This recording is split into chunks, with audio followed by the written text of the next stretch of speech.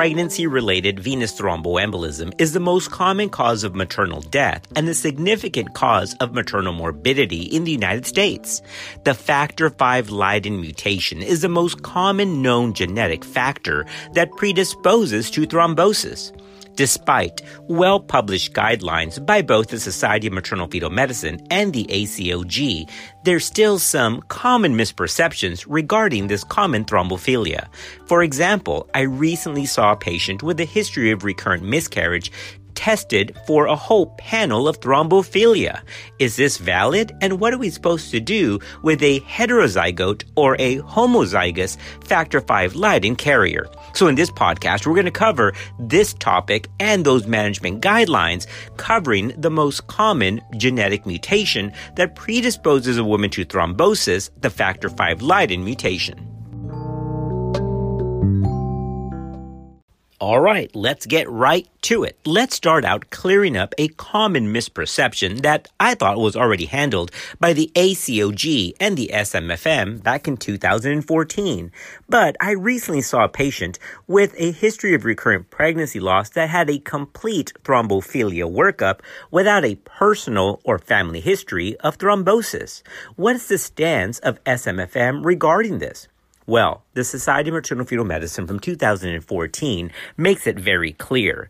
Don't do an inherited thrombophilia evaluation just because of a history of recurrent pregnancy loss, intrauterine growth restriction, preeclampsia, or abruption. According to SMFM, scientific data supporting a causal association between either MTHFR polymorphism or other common inherited thrombophilias and adverse pregnancy outcomes like recurrent pregnancy loss, severe preeclampsia, or IUGR are lacking. Specific testing for antiphospholipid antibodies, however, when clinically indicated, should be limited to lupus anticoagulant, anticardiolipin antibody, and beta-2 glycoprotein antibodies. Remember that the antiphospholipid antibody syndrome can have recurrent pregnancy loss as one of its clinical features, but the evaluation for thrombophilia should be limited to patients with concerning histories for the development of DVTs. Remember that women who are pregnant or in the postpartum period have a 4-fold to 5-fold increased risk of thromboembolism compared with non-pregnant women. The risk of recurrent VTE is also increased 3-fold to 4-fold in pregnant women compared with non-pregnant women, with a recurrence rate of 10% per patient year during pregnancy.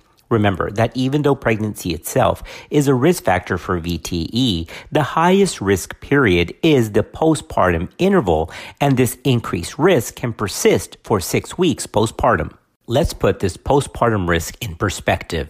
Symptomatic VTE is estimated to occur antepartum from conception to delivery in about 5 to 12 per 10,000 pregnancies, with events equally distributed throughout all 3 trimesters. But postpartum, for the whole 6-week duration, VTE is estimated in about 3 to 7 per 10,000 deliveries. So compared with age-matched non-pregnant women, this translates into a per-day risk that is increased 7 to 10-fold for antepartum risk and 35-fold for the postpartum VTE risk. According to the ACOG, those who should be screened for thrombophilias, of which factor V Leiden is a type, include 2 main categories. The first category are people with a personal history of VTE, with or without a recurrent risk factor and no prior thrombophilia testing. In a population-based study, the recurrence risk of VTE in untreated pregnant women differed based on whether the prior embolism was associated with recurrent risk factors or non-recurrent risk factors. Recurrent risk factors includes things like pregnancy or estrogen-containing birth control, and non-recurrent factors includes things like fractures, surgery, or prolonged immobilization. For patients with recurrent risk factors, the risk for recurrence was 4.5% versus 2.7% for non-recurrent factors. Remember that inherited thrombophilias increase the risk of VTE to varying degrees based on the type of thrombophilia. For example, the risk of DVT varies on whether the factor V Leiden mutation is a heterozygote carrier or homozygous, and we'll get into that in just a minute. The second category of who to screen for thrombophilia are patients who have a first-degree relative, like a parent or a sibling, with a history of a high-risk inherited thrombophilia. In this setting, targeted testing for the known thrombophilia can be considered if testing will influence patient management. The prevalence of factor V Leiden mutation in European populations is about 5%. In a survey of over 4,000 American men and women participating in 2 longitudinal prospective studies, carrier frequencies of factor V Leiden mutation in different racial and ethnic groups were as follows. In Caucasians, it was about 5%. In Hispanic Americans, it was about 2.2%. In African Americans, it dropped to 1.2%, and in Asian Americans, it was 0.45%. This mutation renders factor V Leiden refractory to proteolysis by activated protein C. Women who are heterozygous for factor V Leiden have been observed to account for about 40% of cases of VTE during pregnancy. 40%.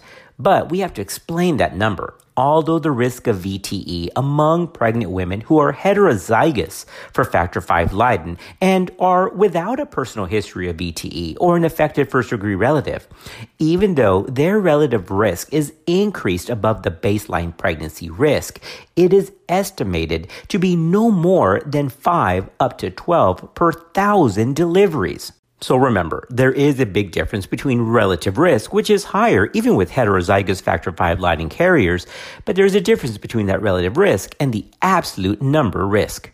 Now, in contrast, the risk increases up to 10% among pregnant women with heterozygous factor V Leiden who do have a personal history of VTE.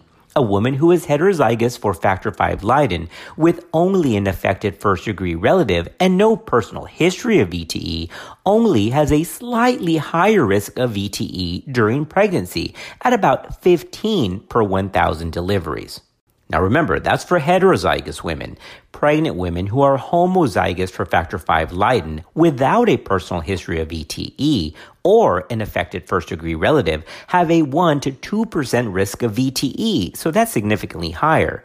And those who have such a history have a 17% risk of DVT. So there's a big difference between heterozygous carriers, homozygous carriers, and personal history and family history. Okay, now that basic foundation is done, let's get into management. When you need mealtime inspiration, it's worth shopping Kroger, where you'll find over 30,000 mouth-watering choices that excite your inner foodie. And no matter what tasty choice you make, you'll enjoy our everyday low prices, plus extra ways to save, like digital coupons worth over $600 each week. You can also save up to $1 off per gallon at the pump with fuel points. More savings and more inspiring flavors make shopping Kroger worth it every time. Kroger, fresh for everyone. Fuel restrictions apply. Let's talk about screening or testing for factor V Leiden mutation. Remember that there's 2 testing methods. One is the activated protein C resistance assay, and that's typically the second generation. This test is reliable during pregnancy, and it's also reliable during an acute thrombotic event, but it is not reliable during anticoagulation. However, if that is abnormal, you can do the DNA analysis looking for factor V Leiden mutation specifically. And that DNA analysis can be done with any clinical scenario, meaning during pregnancy, during an acute thrombotic event, and even during anticoagulation, because it's not a functional assay, it's a DNA analysis. Before we review the specific clinical management guidelines, according to the college as of July 2018, we have to clarify this whole categorization of thrombophilias into low risk or high risk. There is actually poor consensus among existing guidelines as to what should be classified as high risk or a low risk thrombophilia. Overall recommendations are limited by the quality of existing evidence with a high reliance on case control studies. Nonetheless, the ACOG and the SMFM find it helpful to divide thrombophilias as either high risk or low risk, and they have issued management guidelines based on those classifications.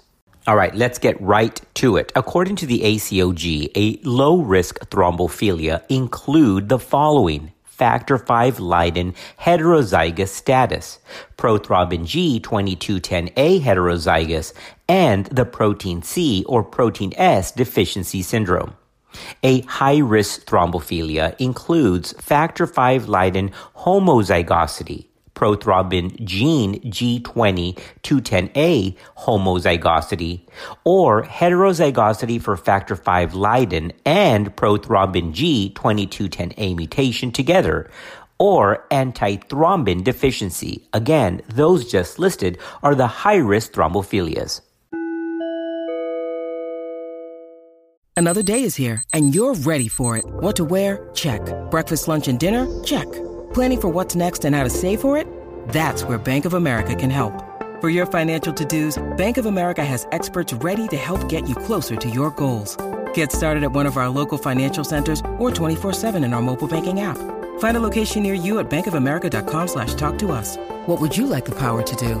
Mobile banking requires downloading the app and is only available for select devices. Message and data rates may apply. Bank of America N.A., member FDIC.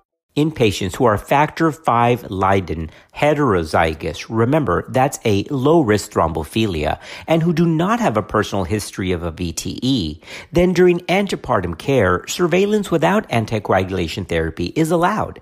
And postpartum, there's an option. They can do surveillance without anticoagulation, or postpartum, they can have prophylactic anticoagulation if the patient has additional risk factors, like is obese, has prolonged immobilization, or has had a C-section.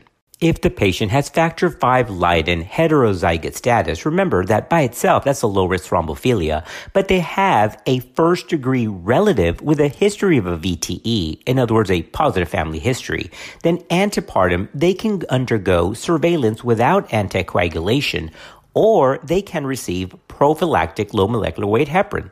They can also receive unfractionated heparin, but remember that low molecular weight heparin is just easier to use.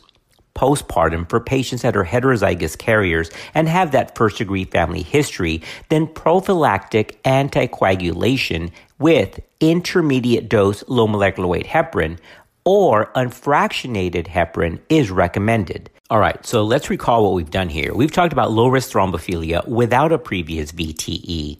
We've talked about low-risk thrombophilia with a family history of VTE. But what about a low-risk thrombophilia with a single previous episode of VTE and the patient is not receiving long-term anticoagulation?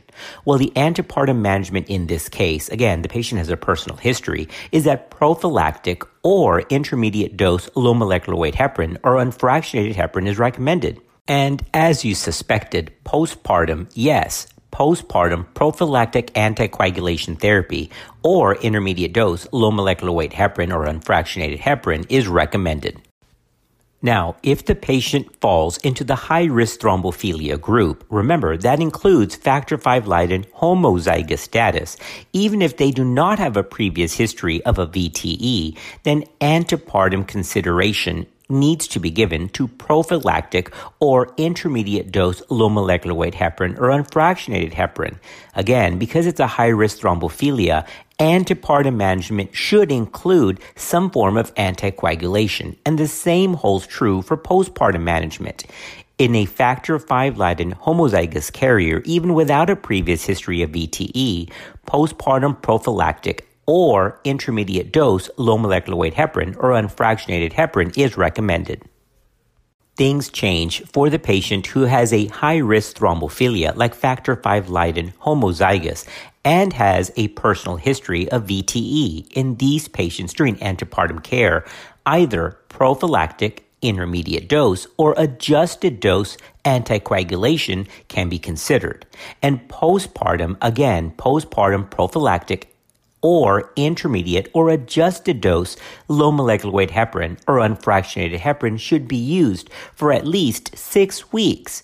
Therapy levels should be equal to the selected antepartum treatment, again, for up to 6 weeks in patients with high-risk thrombophilias and a personal prior history. Lastly, for those rare patients who have thrombophilia with 2 or more personal episodes of VTE who are already receiving long-term anticoagulation, then during the antepartum period, adjusted dose anticoagulation should be done. And of course, postpartum, resumption of long-term anticoagulation therapy should begin. Oral anticoagulations may be considered postpartum based upon planned duration of therapy, lactation, and patient preference.